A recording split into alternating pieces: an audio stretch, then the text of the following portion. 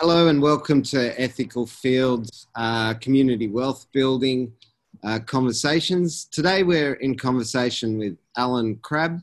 Alan is the CEO and co-founder of Pozible and Birchal here in Australia. Hello, Alan. Hey, Wardy. Nice to join you in this one. Mate, I'm so excited to have you as a guest. Maybe for those who haven't met you or have been hiding under a rock, who haven't heard of Pozible, or maybe not even Birchal, perhaps you can introduce yourself and crowdfunding. How do I follow that intro? So I kicked off Pozible back in 2010 as I say one of the first crowdfunding platforms, and crowdfunding wasn't even a thing. I say back when we kicked this here off back in 2010 as a platform for people to raise funds for ideas, and kicked off with very much in the creative industries for projects in the music, in the film, and some of the sort of more community-based kind of projects, and sort of off very slow and very small. And again, with the model, it sort of evolved. It became a concept, became an industry, and evolved into what we now call more generally crowdfunding or reward-based crowdfunding through Pozible. Since Pozible, we've been operating. We've distributed, I think, close to $77 million for, I think, close to 8,000 successful campaigns. We've hosted many workshops, events, and educated, I suppose, the industry and even Australia at the early days into what crowdfunding is. More recently, we've opened up a new model of crowdfunding called equity crowdfunding through Birchal, as you mentioned. And yeah, we became one of the first licensed platforms in Australia to provide equity crowdfunding to small companies, startups, and as we call brands, as a way to raise capital, maybe for early stage seed rounds, or even Series A rounds of capital for businesses from large numbers of investors, which is obviously due to recent changes in regulations has made it possible to make this happen. So yeah, we've been operating now, I'd say 10 years. Last year we celebrated actually distributing across the two platforms $100 million. So yeah, I'd like to think that we kind of know what we're doing in terms of crowdfunding, and I think like we're very keen to see this model expand and grow, and I think it's just the start of something, particularly with that as you call it, Wardy, the community wealth kind of building, the collaborative kind of consumption, collaborative investment. This is the space that we're in, and we love that. Yeah. I think, thank you for that introduction to crowdfunding. I mean, what I love is 100 million, congratulations. Compared to the size of the economy, though, you must, and you're the market leader, you could argue that crowdfunding is just a speck on the funding map. I mean, is that its natural place, or where do you think it needs to be in 2 years and 5 years' time? Yeah, so like I think from a reward-based perspective, like I think in terms of where it's found its space, we generally find it being most used in the likes of more emerging individuals in their industries. So for example, in the creative industries, or maybe in the social impact space, even in the not-for-profit space, we see younger organizations or individuals using this as a model to kick things off. And then I think people that graduate from, I suppose, that stage are looking at maybe more of a scalable organization, and then they may look at equity crowdfunding to do that. So I think even with equity crowdfunding at this stage, like we're seeing moves towards later stage investment where you may see larger volume. And I think at this stage, like it's relatively new in Australia, so it's like we're at that stage probably at the moment where we're seeing that exponential kind of growth in volume, but also just generally awareness of this as a model. So I think like we're very, very early days in terms of equity crowdfunding, even globally, but you can see in certain jurisdictions where it has evolved quite quickly, that they are much more of a significant contributor to the, I suppose, the private capital space. Yep. And is it the private capital space, startup funding, scale up funding, or other areas that get you most excited? Like I think like with most people, anybody that knows crowdfunding and knows the campaigns that are generally out there raising awareness or having traction or success with the model, I think it's for me, it's just been part of that journey. Working with individuals if they're just trying to get their first gig, or through to, I don't know, in the case of some companies, their Series A, they're trying to onboard 5,000 investors potentially for a deal. These kind of things, I get very excited. I think it's just in my nature to be always inquisitive and always be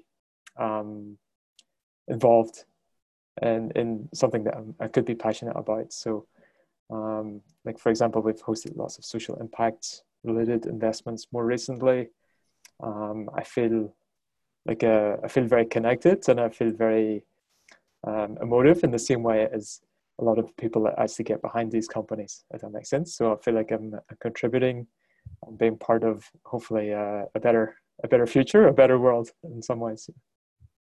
I think that's a beautiful way to see yourself. And what strikes me, as somebody who's observed a bit, is that some of the most successful campaigns are not based on you're going to make a shit ton, like wasn't hosted on Virtual, but Food Connect was like selling a fair food system. Sheba, which was hosted on Virtual, was about the drivers owning their rideshare business and providing a really solid niche to protect women and provide a women-based Uber equivalent. These are really socially driven enterprises that have tapped into equity crowdfunding and been really successful at it. What do you think that's down to? I think it's like in the nature of how these organizations got started. I think generally the people that are successful, they didn't start out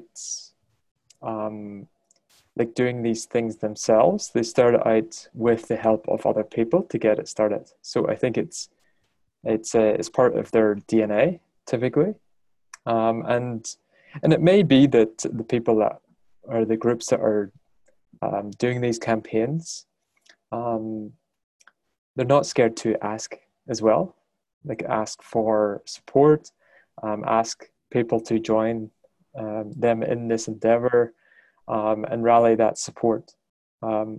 Quite often, maybe I think startups, and particularly tech startups, I just know from my peers, like we generally, like we ask support generally from the people that are holding the wallet in terms of releasing capital to do things. And I think the people that have been successful are they've learned, or they have taken the risk of asking a large number of people actually to get on board from an early stage, hopefully through the awareness or through a campaign to get started, and then hopefully later actually engaging them for a much more comprehensive capital raise in the case of some of these investments. So I mean, there's more to talk about equity crowdfunding before we look at its future. One of the things that you've explained to me in the past is about the cost of customer acquisition and the lifetime customer value model for retail brands in doing equity crowdfunding. Can you share that philosophy with our broader audience? Well, that's yeah. So Yeah, this is a lot of the inspiration I say from some of the earlier sort of equity crowdfunded companies that used the model and used regulations, I say, to facilitate investment from large numbers, or very large numbers, I say, of investors. And like the from running a startup, from running Possible, like I can see the value of that following, and particularly that really engaged fan base for the brand or for the product or service that you provide. And I viewed, I suppose, like the investment opportunity or giving access to investment to the people that love you most as a powerful way to um, heighten that engagement from that following. And like in the creative industries, they have a concept of, and this going back quite a long time, of 1,000 true fans. And I quite often seen it, particularly in the creative industries, that like artists were getting to the stage of becoming a sustainable artist when they got to a size where their fan base could sustain them, and that was generally through true fans. So that's fans that were consuming every item, product, gig, whatever they were experience they were providing, and that became a sustainable way for that artist to exist without support or without having to look at other channels to sustain themselves. So I view it in a similar way that, and I have a viewpoint as well of where that figure sits as well, like in terms of how many true fans for a brand it takes to become a sustainable business, and then heighten that again, like to become a large brand or a large company. What does that look like, and how big does that engagement need to look like to not only become a large domestic brand, but potentially even an international brand? And we've seen some examples of this internationally. I think the one that's most talked about, and we've talked about this before as well, like at Brewdog, that craft beer company in Australia, or sorry, in the UK, from a very small Scottish company, a very small Scottish town. Um, they onboarded 1,000 investors, um, mostly locals actually. In their first round of investment, they raised £1 million. Yeah. They took that and they used that tribe of support engagement then to grow and to develop the brand, and they really created. If you look to their messaging and their brand, you can see that it heavily involves that community. If that makes sense.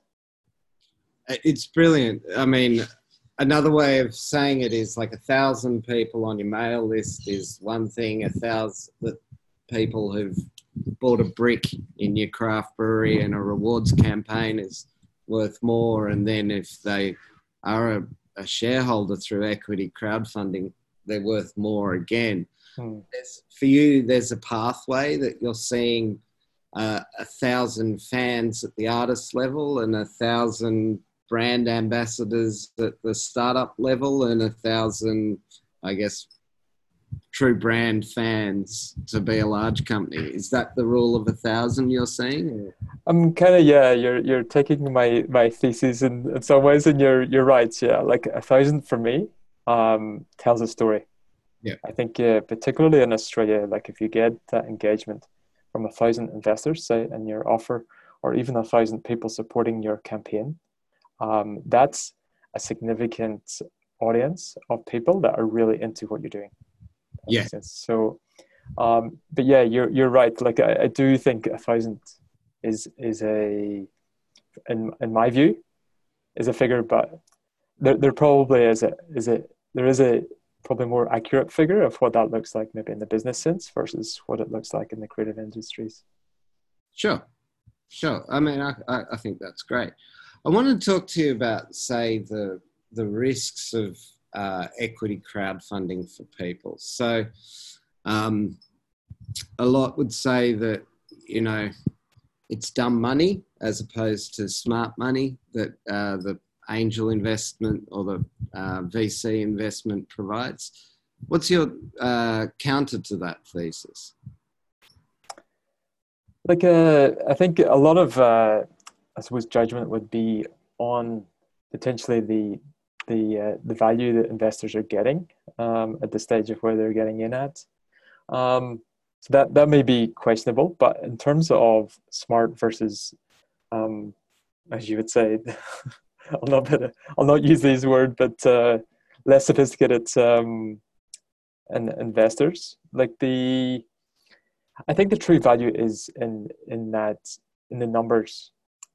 So, for example, like we do focus on consumer-based companies, and we focus on that for a reason, because we know that with equity crowdfunding, and particularly the process that we take companies through, like there is a degree of due diligence done as part of that. And if, for example, a consumer company is not able to market their own business, just like they would a product or a service, and they're not able to engage or create or use it, I suppose, the same tools as a typical product and service might use. And at the moment, it's probably more so digital. But like I feel like the successes of a campaign are directly connected to the success of how the business operates. And like in my view, and I didn't cover it around customer acquisition, but like word of mouth is pretty critical for most consumer brands. And like any ways to encourage better word of mouth or cheaper word of mouth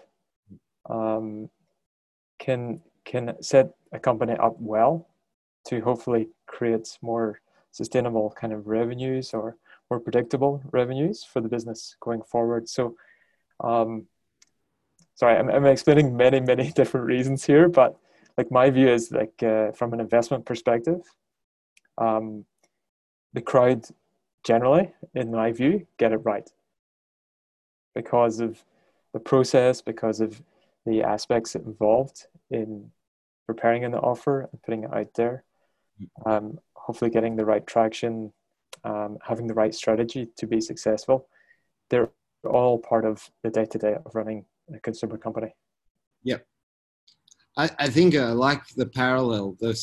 If they're sophisticated enough to be a good retail brand, they should be sophisticated enough to run a campaign. And if that campaign is themselves and they can't make that work, probably they can't make your money work. But if they can make that work, then it's exactly a point. Yeah.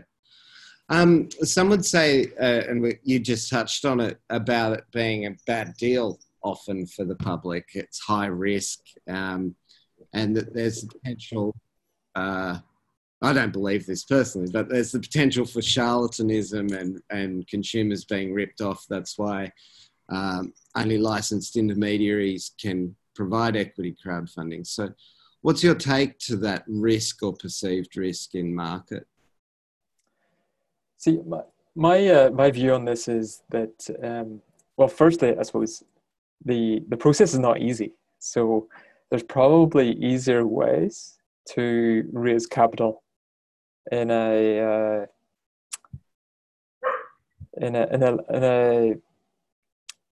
less transparent and how do you say?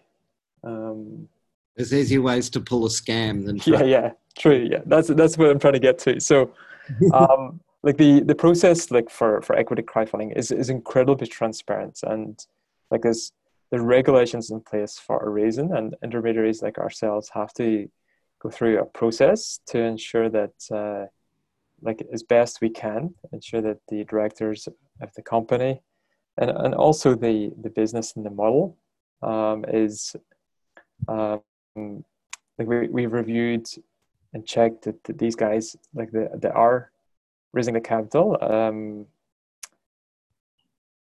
Like there's less risk from that perspective. Like there's obviously risks with the business, but from every other aspect in terms of the individuals behind the business, like we covered that off.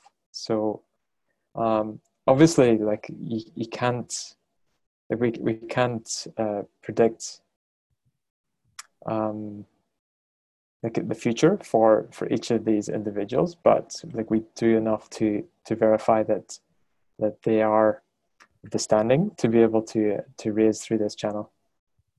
I think you can't mitigate enterprise risk. Like any enterprise, and 80% of them do fail. 95% of companies raising capital fail, right? 50% of mergers fail, right? So you can't be responsible for that level of failure. In fact, a large shareholder base might help. I want to paint a picture of what would happen if to community wealth building, the ability for communities to invest in themselves, to create the pieces of infrastructure or the businesses that they want. If equity crowdfunding was deemed to have not worked and the regulations, I know this isn't what you want to hear, but if the regulations were repealed or turned back, you know, what would be the problem with that? What would be lost? I think like if you look to what the restrictions were before the regulations changed, like just the ability to put yourself out there to the public, and if we go back to the very start, is asking people like to actually support them in this endeavor, you know. So or even just inviting people in to be part of that journey. So it's that's one aspect. Like so that's simply being able to promote and market that you're actually open, and you're open for business, and you're open for investment from anyone as well. And then secondly, I think just from a technical perspective, it's just being able to legally facilitate it for large numbers of people. I think the restrictions, if they were taken away, we're going back to the old-fashioned way of raising capital, which is... My question is, what's so bad with the old-fashioned way of raising capital? Well, it's you're relying on pretty much the top, what is it, 1-2% of the population to get access to opportunities and wealth creation. And that's been something that's always been and has been getting worse, if that makes sense. So like if you looked at the worst scenario, I think for businesses, if we went back the way, is that would further accelerate. You would end up having potentially a handful of people in the world that controlled pretty much 90% of the wealth of the world. Like that's generally what the direction that we were going in, and it was getting worse. I'm not sure if it was accelerating, but it was definitely getting worse, where a smaller number of people held more of the wealth of the world. Yeah. So I think in this fact, and this is, I think, early days before we even launched, I was showing this as well, like the significance of wealth creation from larger numbers of people. So when it comes to these larger companies, like say, for example, some of these bigger tech companies, which are valued at, we know where they're all $1 trillion companies these days since the pandemic. But if these companies had the opportunity from an early stage to take investment from hundreds of thousands of people, that will be wealth creation for lots of people, rather than say I don't know, you probably have a dozen people that are have wealth of 50 billion plus, if that makes sense. So I think that's the biggest significance of particularly the regulations that did go into place to restrict this.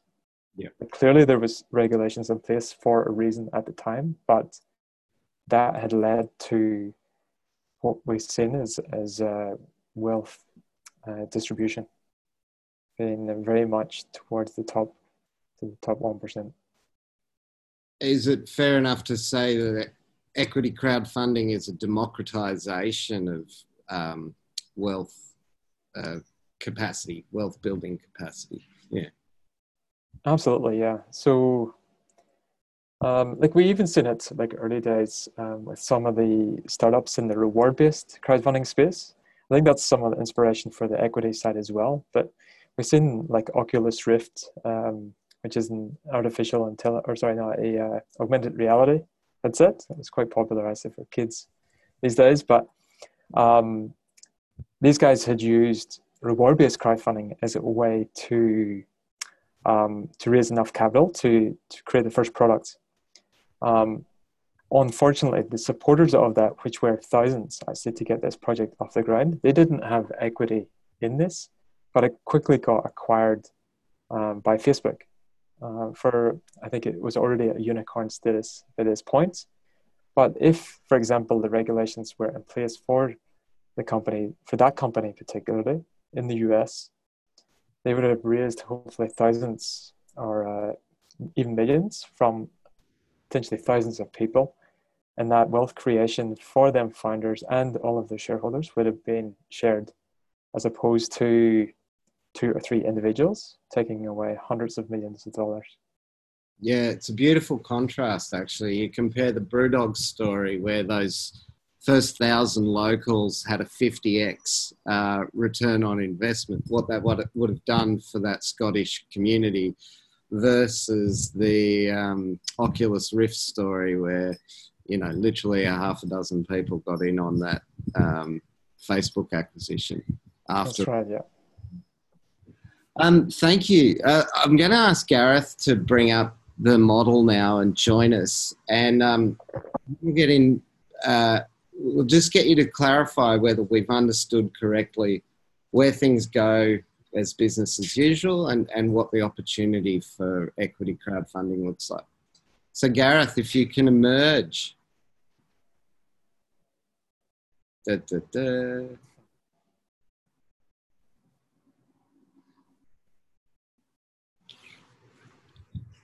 There he is. You've got to give me the magic sharing. Magic share. Here we go.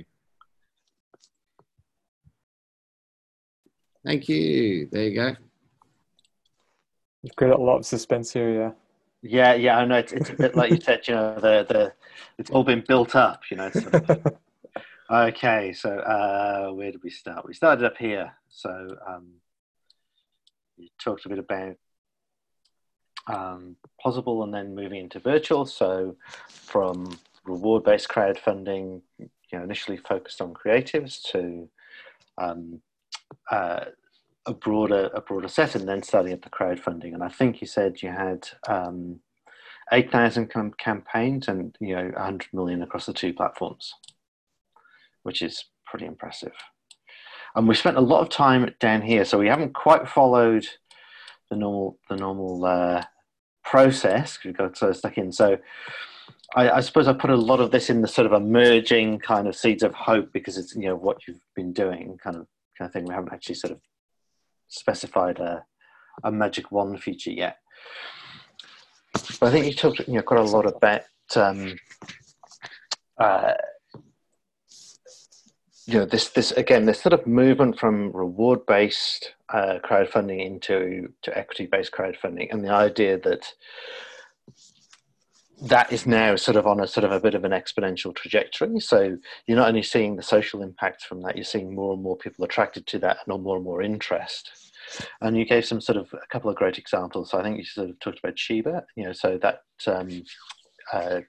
owners owning the platform, and again, you know, being able to kind of ask from a larger number of people to support the development of that particular business. But also, I think the point there about the community ownership of that. You also had the Brewdog, so we've got, you know, and this was around the idea of the fan base. So it takes about 1,000 people to kind of support the artist to make it work. And I think you talked about that in terms of roughly kind of maybe the investors. So you had the Brewdog example, and I've got kind of 1,000 small local Scots pulling in their direction. And I think that there was the extension there of moving out from this idea of smart versus dumb money. And I think when we move up to the current system, there'll be the contrast with that. As it gets talked about as dumb money, but actually there's the kind of concept of the wisdom of the crowd. There's also the concept of all the checks and hurdles that you've got to go through to actually check that there's the base business there and they are able to. But then you've moved from this this point of view of it's not just equity holders, they're advocates. They're people who want to be involved in your business and want to do things for you. So you're building up a collective that's going to help you and is interested in your product.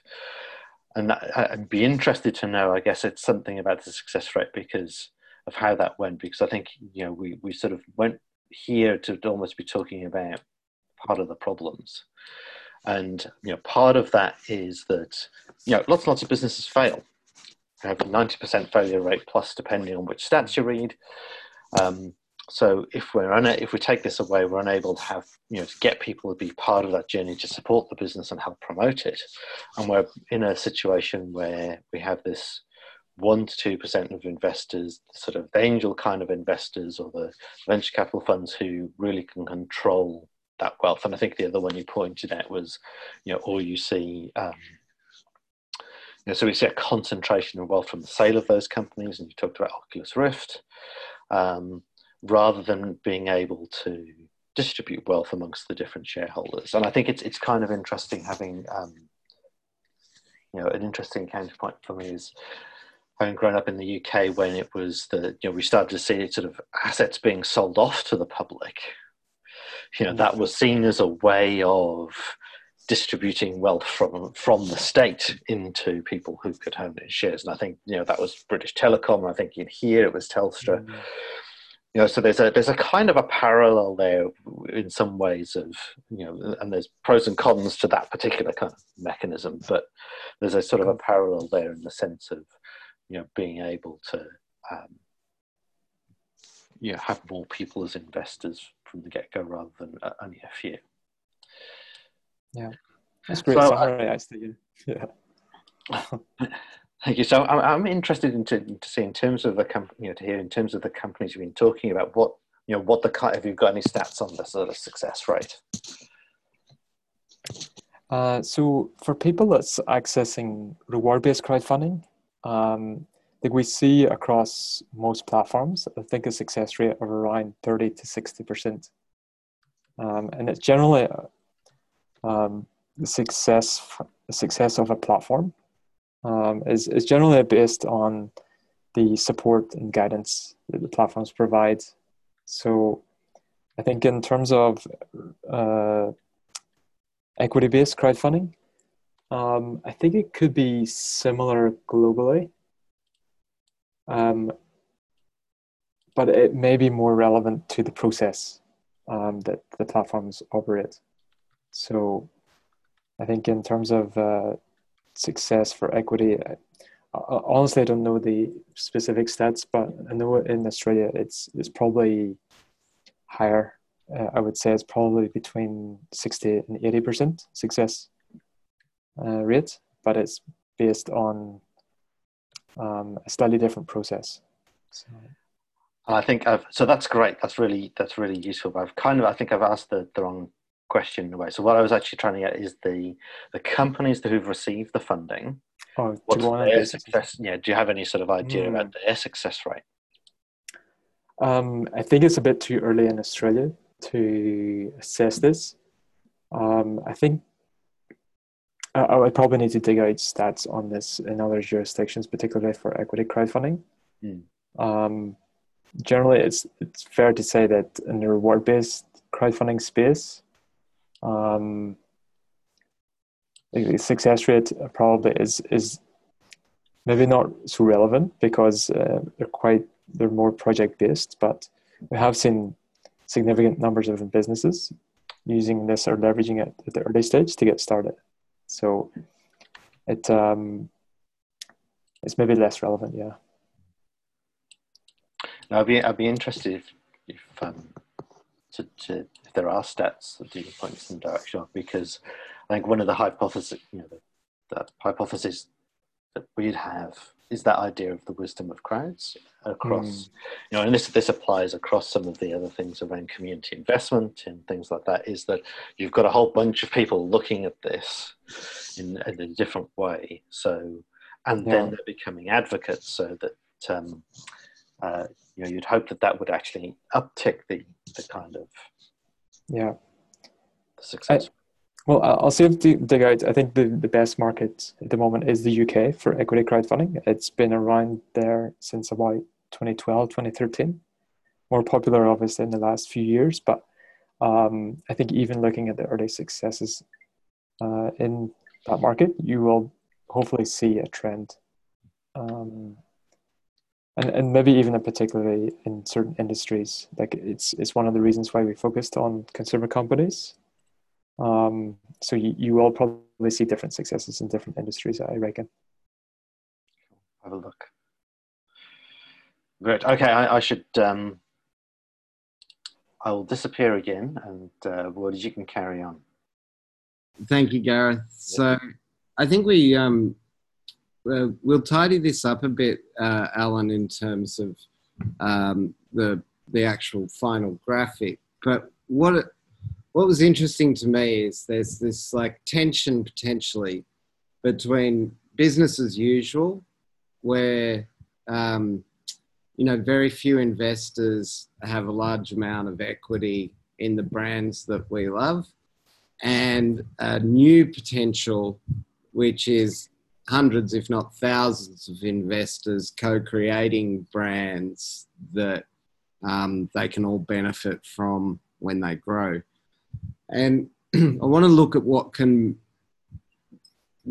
come up in the future and how you can move towards that sort of more utopian vision that creates wealth for the many and avoid some of the pitfalls of some of the wealth for the few.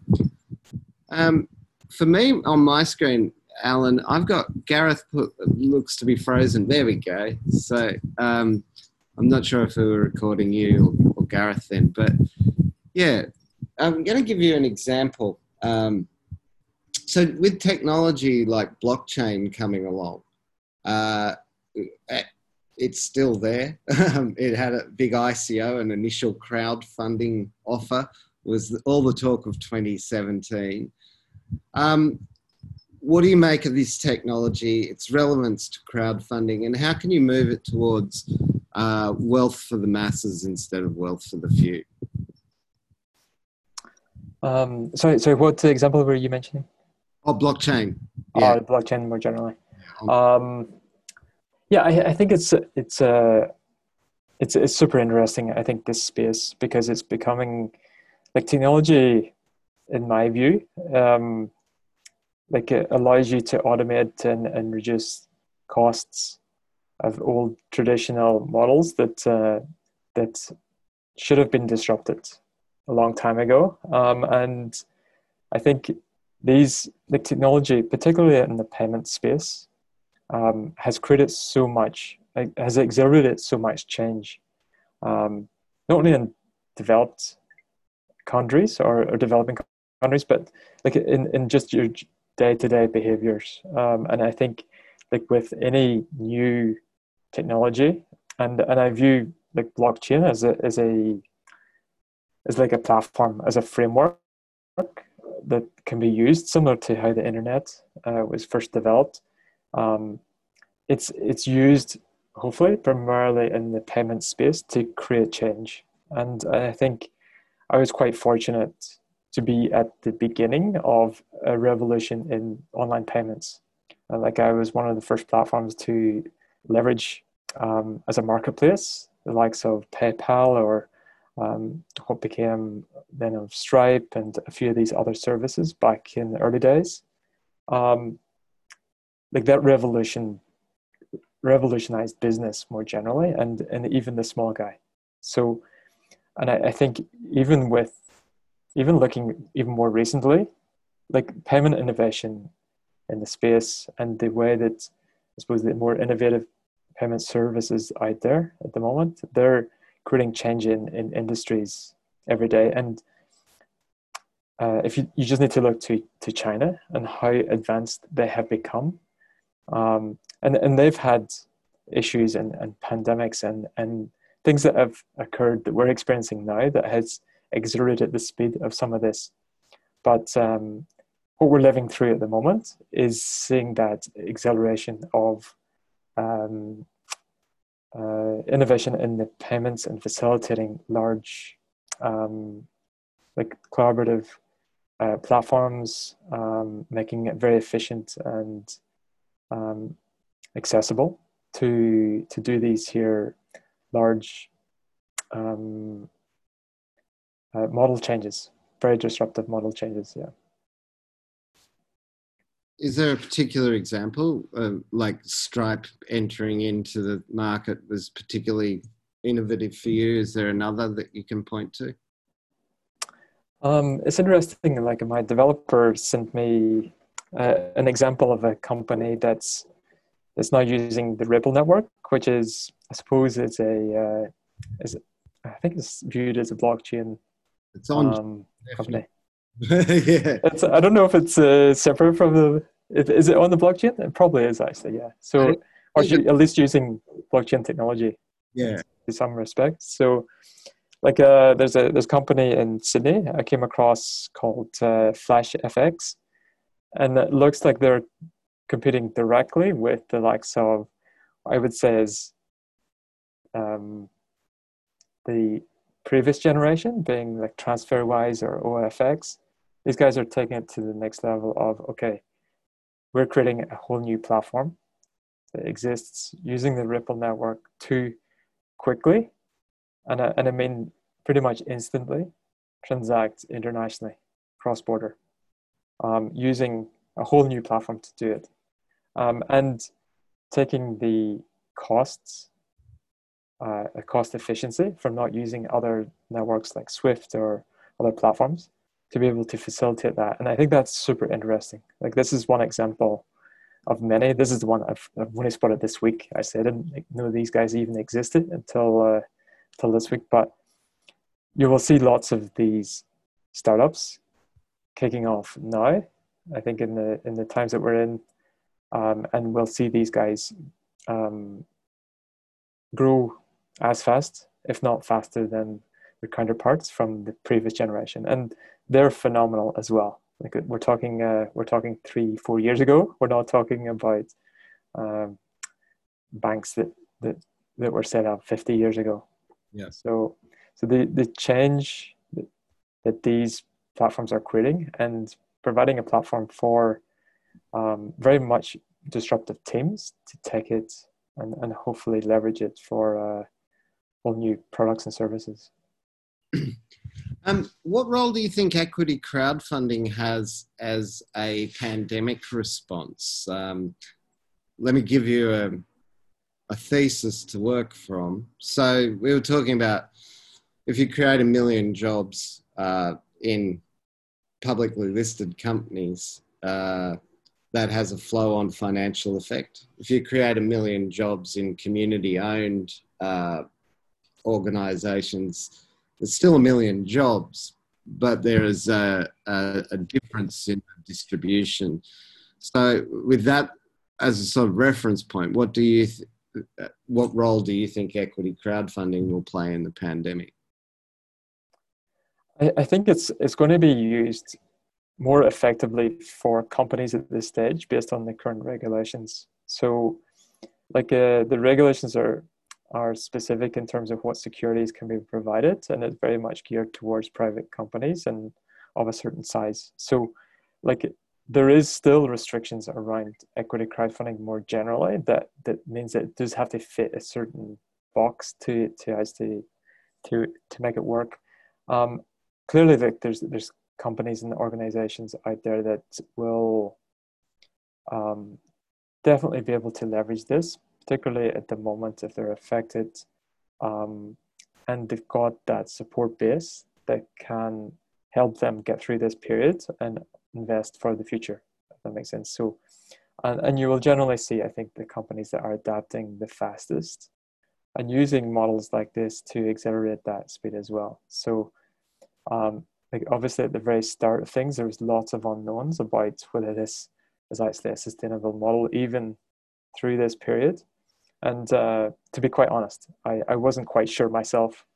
And the only way of testing it is putting someone out there. And fortunately, we had companies that were prepared to do that and ask the public, okay, this is the hardest time that we've ever lived in. Can we get your support, IC, to invest? This is what we're planning to do. And if you believe in what we're trying to do and get through this phase, get on board, and that has generally resonated with people. And I feel like the general public is supportive of these companies, particularly people that are not directly affected by what's going on. So particularly financially. And also, like, there is opportunities to talk to people, to get in front of people at a time like no other as well, particularly through digital channels. So I think only through digital channels. Well, if you're in Melbourne, yeah, at the moment. So a pandemic, you think, will be a catalyst for growth in equity crowdfunding, or maybe less growth, but still some? What's your view of it? Yeah, it's been interesting. Like I suppose, like we have just pushed through. I think that initial phase where there was lots of uncertainty, and I think we're feeling that businesses are just embracing this as a model, because quite often the people that would be investing in these deals are less engaged at the moment, because and I feel like and it could get even worse, where like investors are just taking a cautious approach at the moment, more cautious than how businesses want to operate. Yeah. So and that will restrict capital. So I think businesses will be looking at alternatives, and I think the businesses are the founders that can see the opportunities, not only in just raising the capital, but also in that engagement. They will adopt this and hopefully be successful with it as well. Okay. A question on legislation. If you could have one piece of legislation repealed or added, what would it be? I think like in terms of financial products that can be marketed to the general public, the one restriction in Australia is the type of securities. So it's only ordinary shares that can be issued under the regulations for equity crowdfunding in Australia. I think if there's one thing I think that would change, and like the regulations, I just add that they're okay. Like they're not bad in Australia. Like there's probably other jurisdictions that are worse than ours. But I think in terms of making it a model that can be used for all types of financial services, and whether you're a startup on, I don't know, a blockchain or an ICO, or a company that's not necessarily looking at raising equity, but they're using other mechanisms to raise capital, I think this would open up more doors, I think, for more mass or collaborative style kind of investments. What would you hope those could look like? Like I think like one thing in the regulations is investment purposes. So, for example, like raising through equity crowdfunding is restricted to businesses and their operations. Mm-hmm. Just that's one change, or excluding that investment purposes. So funds could be raised for investing in assets, for example, community buildings, for example. Well, it depends how you structure some of these things, obviously, but it would create a bit more flexibility in that how it could be used. So we think it's like for the approach that we've taken with equity crowdfunding, it's fine, but I think to make it much bigger, like you talked earlier about the size, like we've done tens of millions, we haven't done thousands of millions, if that makes sense. We haven't transacted billions, not yet at least. But if we did want to see other financial products, we probably do need to see an opening up of what securities can be provided through that. Yeah, there's two that strike me with potential. The shared asset, so they can own their own solar grid, substation, hydrogen plant, sewage works, whatever it is, as an asset with a yield, a rent type yield, as opposed to the business itself. And CCUs, so allowing mutuals, which tend to have, I think, a philosophical alignment with mass investment. Yeah. So. Yeah, we're on the same page there. Yeah. Okay, so I'm aware of time running down. What I wanted to ask you now was your top 3 priorities for, as you see it, moving towards, a preferable future as opposed to a dystopian future. Yeah. I think my priority is just to create more of awareness of this, particularly the value that's created from not just raising the capital, but the inherent value of having that many investors involved in your business. Particularly, I think that's probably the biggest priority, because I think through awareness will hopefully inspire people, and again, creating success stories and inspiring industries and founders to actually use this model as potentially the default. I think secondly, priority would be, for me, it's experimenting.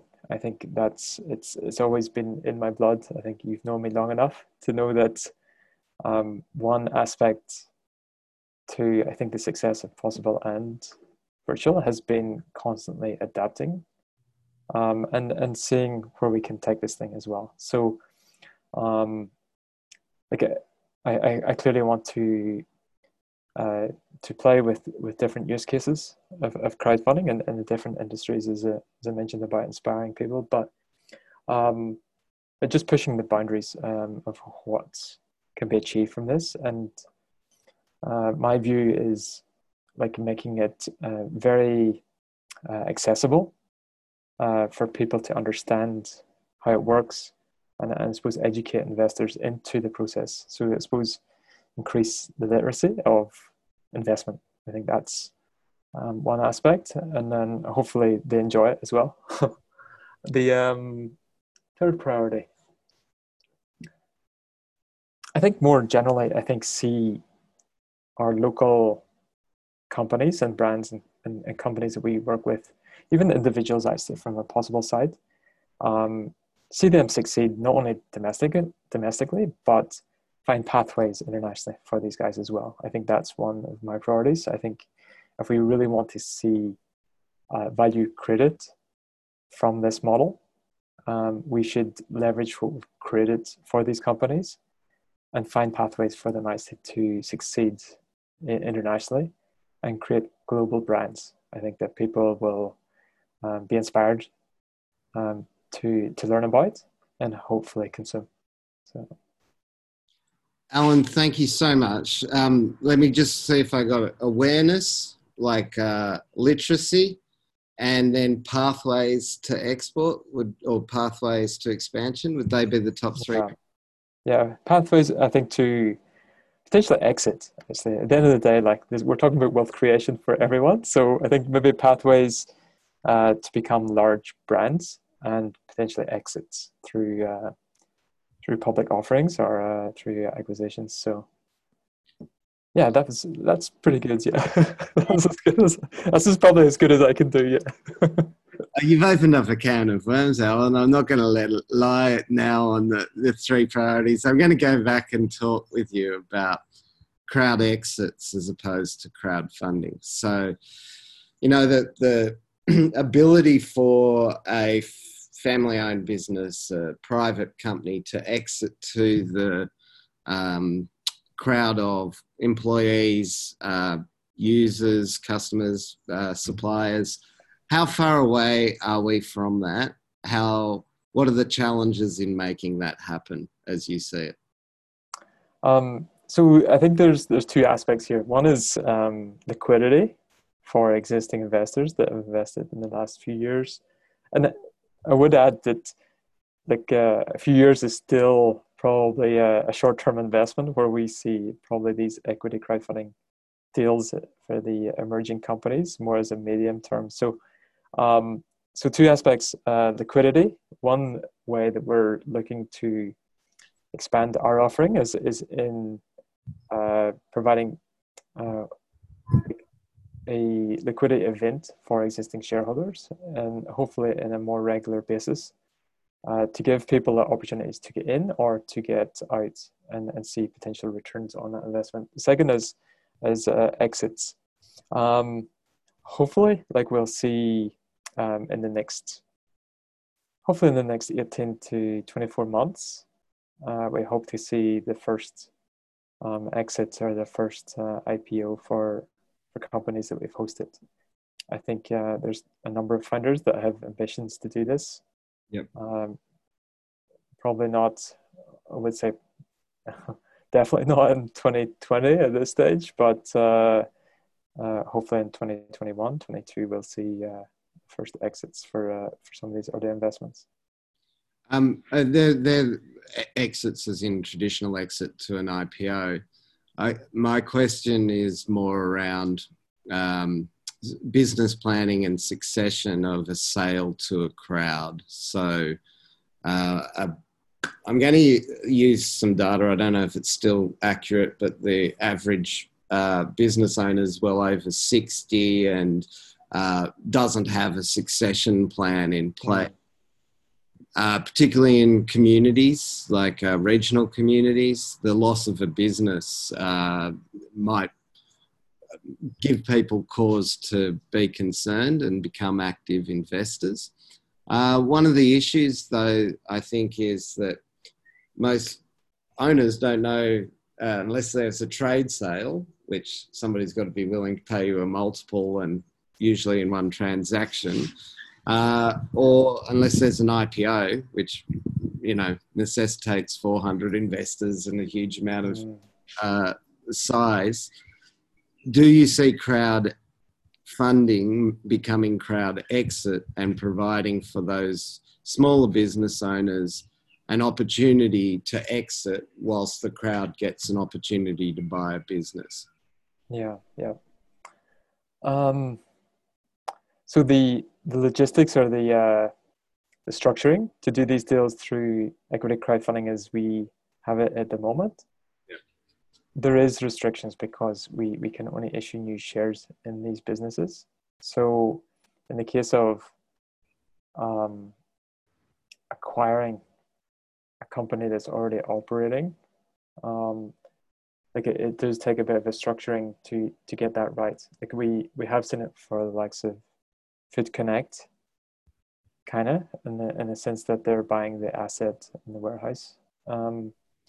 It hasn't been widely adopted actually yet, and it's definitely not the typical pitch that we're getting at the moment. So, but there's definitely an opportunity there. Yeah, as we know, there's, I see this even internationally. We have, I spotted a startup more recently where they set up, and their differentiator is that they're more efficient at getting a private equity deal done to acquire a business or to take a majority stake in the business. And I thought that was very interesting. And in my view, there's no more efficient way of raising capital at the moment than equity crowdfunding. In Australia particularly, the timelines to raise capital, unless everyone's just hanging out to invest in you, like it's the time and the process that goes into raising capital is is is a very lengthy process. It's generally seen as like a 3 to 6 months if you're lucky. And yeah, to make that more efficient, like if we can make it more efficient for that crowd exit, yeah, that's a very powerful model as well. So okay. I'm aware I've completely blown our hour. I'm going to ask Gareth to rejoin us and share the draft version of the diagram. You there, mate? Yep, coming. Yeah. Right then. So where did we get? So yes, so we start off with my questions around here, around the so I mean, the early indications are that there is something to the idea of of the crowd funding or the crowd rewards making a difference, and I think you talked then about your experience of leveraging PayPal and Stripe and being on in that, and then the sort of some of the constraints that China in particular had around things like earlier pandemics and shutdowns accelerating some of those platforms. And so there are new models coming in that are even disrupting just relatively recent ones, particularly Ripple, and you talked about FlashFX. I'm not going to do this quite in order because I'm going to end with your priorities. So then the equity crowdfunding in the pandemic. So there's this idea of investors being cautious and there's sort of capital withdrawal. On the other side, starting to see that there are companies of certain size, who are going out, and there are people who are investing in them and being supportive. So companies are more embracing this model. So there's almost this kind of bit of a bridge there, and I think you kind of is where we started to step into some of the other ideas about changing the regulations to support, completing that bridge from away from the cautious capital to companies being able to embrace this. So, and in particular, sort of other financial models, looking at assets with a yield, CCUs, and that's where we kind of explored up here, particularly with the crowd exit. So, the idea of exiting to customers or employees. So you pointed towards, hoping for IPOs in the first 18 to 24 months, but this exit to customers maybe is a little bit more untapped. So we do have this kind of opportunity there in the sense that there are a number of businesses, people in their 60s with no succession plan. There are problems with the kind of trade sale and IPO, not least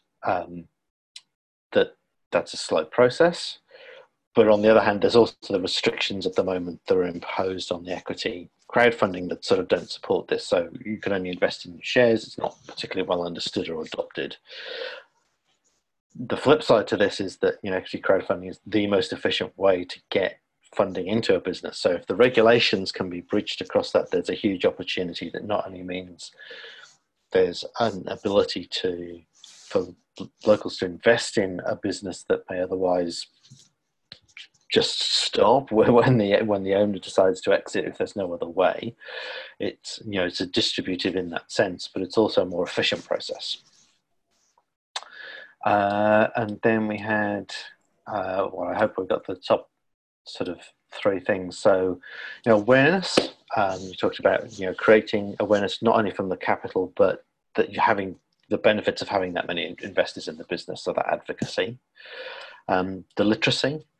And there's a bit of a kind of this idea of experimenting, adapting, and trying the different use cases and industries around that. And then looking at the successes that have been with local companies and individuals on both the reward based and the equity based, and saying how can we turn that into international success? How can we expand that out and turn those into use the platform that's already there to turn those into international successes? good work. Awesome. Thank you, Gareth.